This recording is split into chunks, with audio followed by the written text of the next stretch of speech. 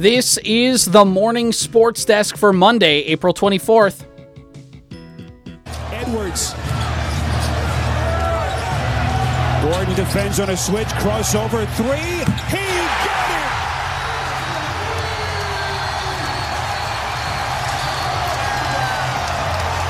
it! This kid is a live wire. Anthony Edwards, Corey, yay or nay? Yay. Unless it's about college education, then I guess a nay. Yeah. Because he only has a year of it. Mm-hmm.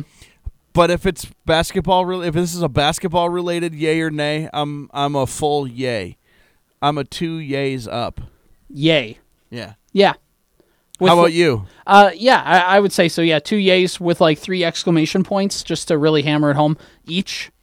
Just to really show my enthusiasm. Anthony Edwards is great. Corey, there's a stat that we both talked about off air. Yep. There's only 2 players in NBA history to have 5 30-plus point games in the postseason. Yep. One of them is Anthony Edwards. Hey, shout out Ant. The other, yay with 2 exclamation points. The other is LeBron James. Yeah, I've heard of him. Yeah. So needless to say, Anthony Edwards is already putting himself scoring-wise in some great company. The only problem with that is that, as we know, LeBron is totally overrated and not even close to the greatest of all time. Exactly. Yeah, my thoughts exactly. Let's do 3 things this morning. Okay, and we'll start with the Wolves. And I guess very simply, the Wolves beat Denver in game 4 yesterday. Final score 114-108 in overtime. Mm-hmm. Talked about it. Anthony Edwards at 34 points. He joins LeBron with that really, really great stat. The Timberwolves trail in the series 3-1. But let's just look at this.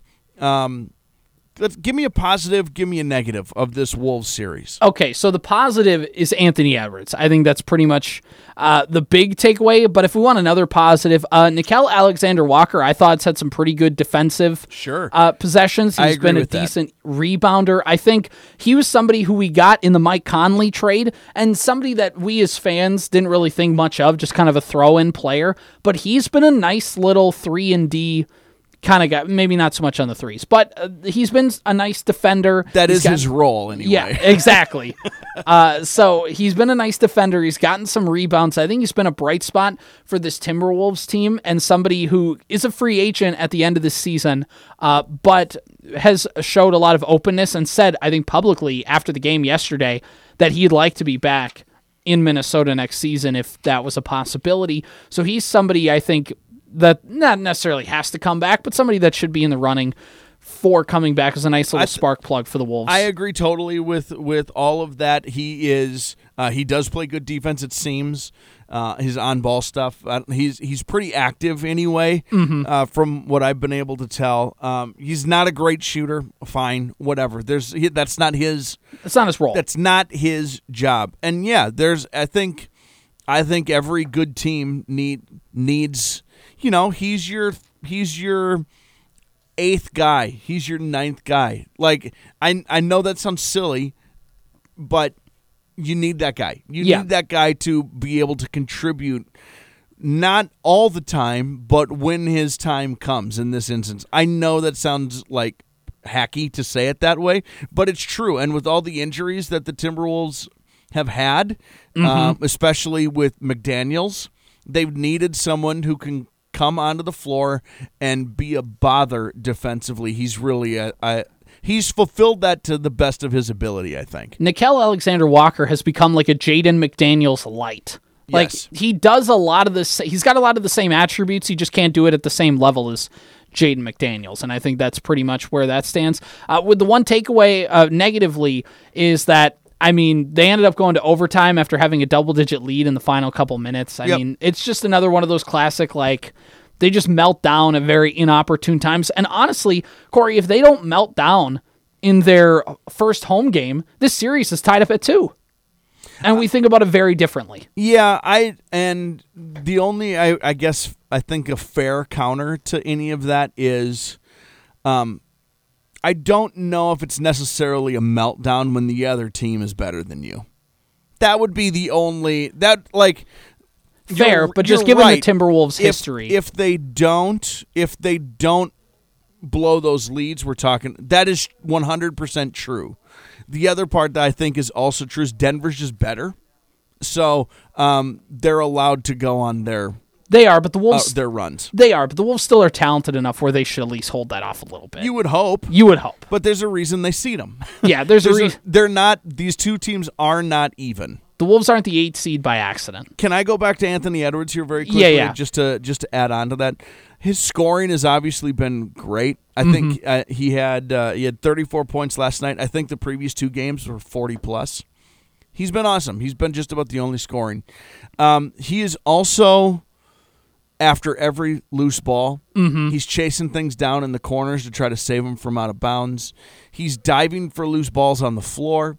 He is flying in for blocks on the weak side. I don't necessarily know if that means he's getting out of position or he's just working his tail off to try to bail out his teammates defensively. The scoring's been awesome, but the things he's literally doing things everywhere on the floor. He's guarding on ball hard when he has to. He's playing. It seems like he's helping out. He's chasing people down, blocking guys from behind. It's getting close to I'd run through a burning building for that guy. So what you're saying, Corey, is he got that dog in him? At least a hot building without any air conditioning. He got that dog in him. Let's move on. Thing number 2 is the Minnesota Wild. They lost to Dallas yesterday 3-2. That series is now tied up at 2 games apiece and moves to Dallas tomorrow night. I'm loving these staggered times rather than both of them starting at the same time and very, very late. No, they'd stagger them. The Wolves would start at like 9 and the Wild would start at like 9:30. That's exactly right. It'd be perfect. Yeah. So they move on to game 5 now tomorrow, tied up at 2 games apiece. Same thing, CJ, a positive and a negative you've taken from this so far. So the negative for the Wild has got to be power play goal or penalty kill. Probably is the best way to put it. Sure. In terms of the Wild have given up almost every goal in this series on a penalty kill when they had a man disadvantage. Now, you could say the officiating cost the Wild yesterday, and I'm not cold on that argument, but at the same time, the Wild really need to do a better job on the man disadvantage on the penalty kill. Now, Dallas has one of the best power plays in the league this season, so that's necessarily not a detriment. It's like we alluded to with the Nuggets and the Wolves.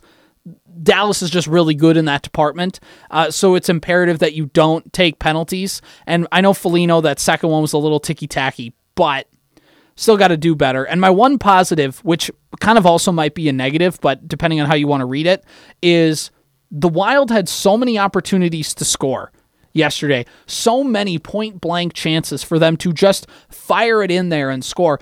Kaprizov missed a couple. Foligno missed a couple. Boldy missed a couple. I mean, Hartman missed a couple. Go down the line of guys that missed shots that weren't wide open, but things that a playoff team like the Wild should score on. It's not even that Ottinger, the goalie for the Stars, had a great game. I mean, he had a nice game, but it wasn't like he was standing on his head unreal. Nothing could get past him. The Wild just missed. And it's the same thing in the NBA or just any college, whatever, any basketball in general we got all of the shots we wanted and we just couldn't make them. It's not that the defense was necessarily stopping us or preventing us, but it's that we just couldn't convert.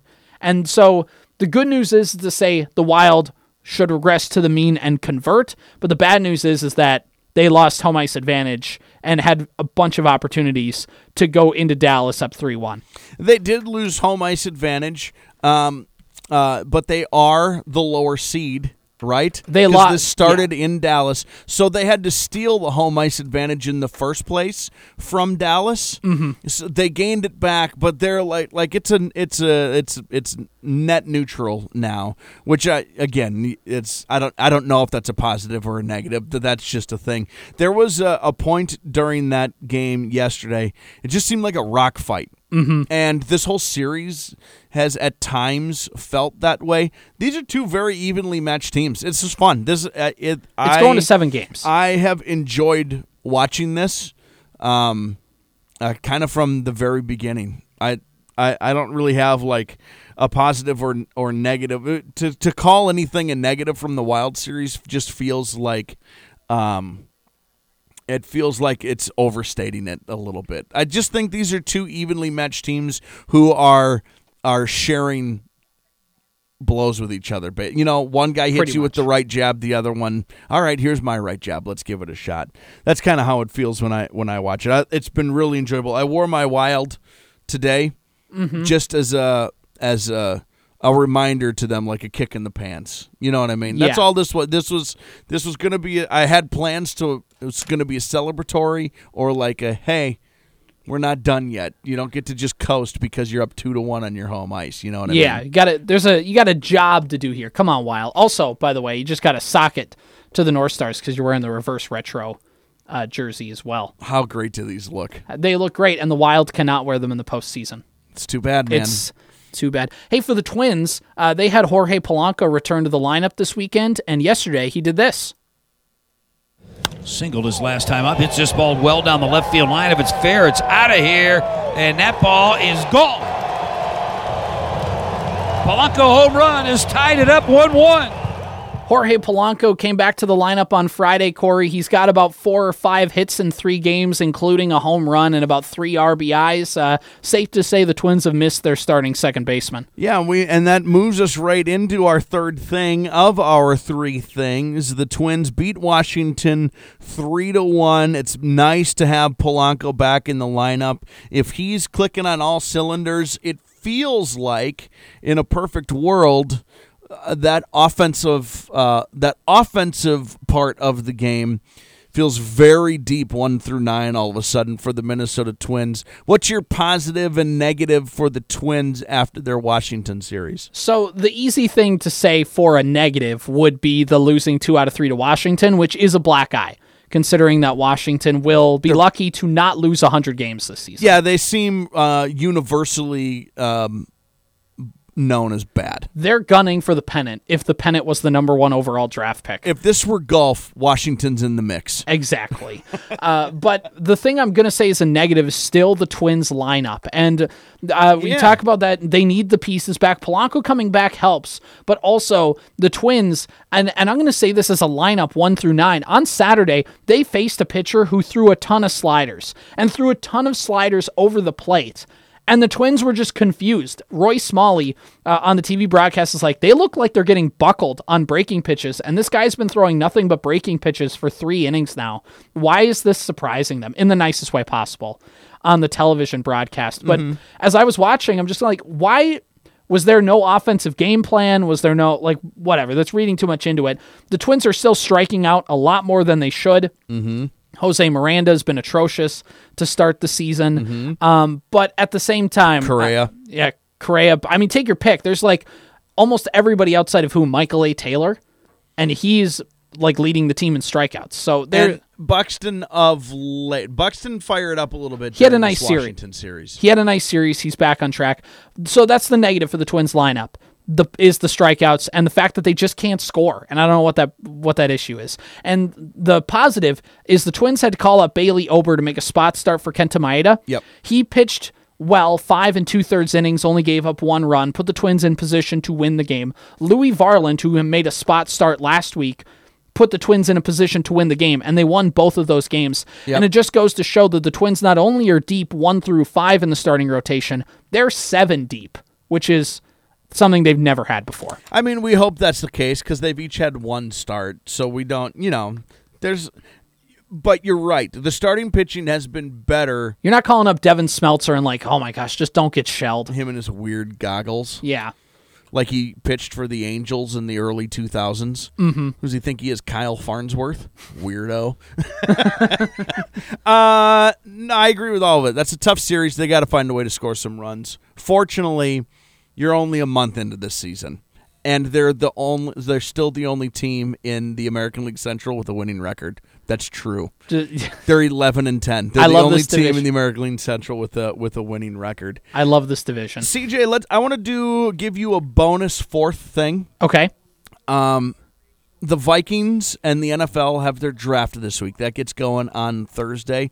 We don't need to go into the weeds on the NFL draft, but as Vikings fans and the team starts to prepare, what does Thursday look like for the Vikings? What are some scenarios that are potentially in play? So for the Vikings in this draft, the first round is coming up on Thursday, and the Vikings I think they picked 23rd this year. So I mean, whatever. There's a different few routes they could go. I know quarterback. There's a lot of people thinking the Vikings might draft a quarterback. They might draft Kirk Cousins' replacement. That's on the table. But I think realistically what ends up happening is the Vikings take a cornerback or they take a wide receiver at 23 or they trade back. I think those are the three easiest options, but we can get in the weeds throughout the week as draft day gets closer. This is the Morning Sports Desk for Monday, April 24th.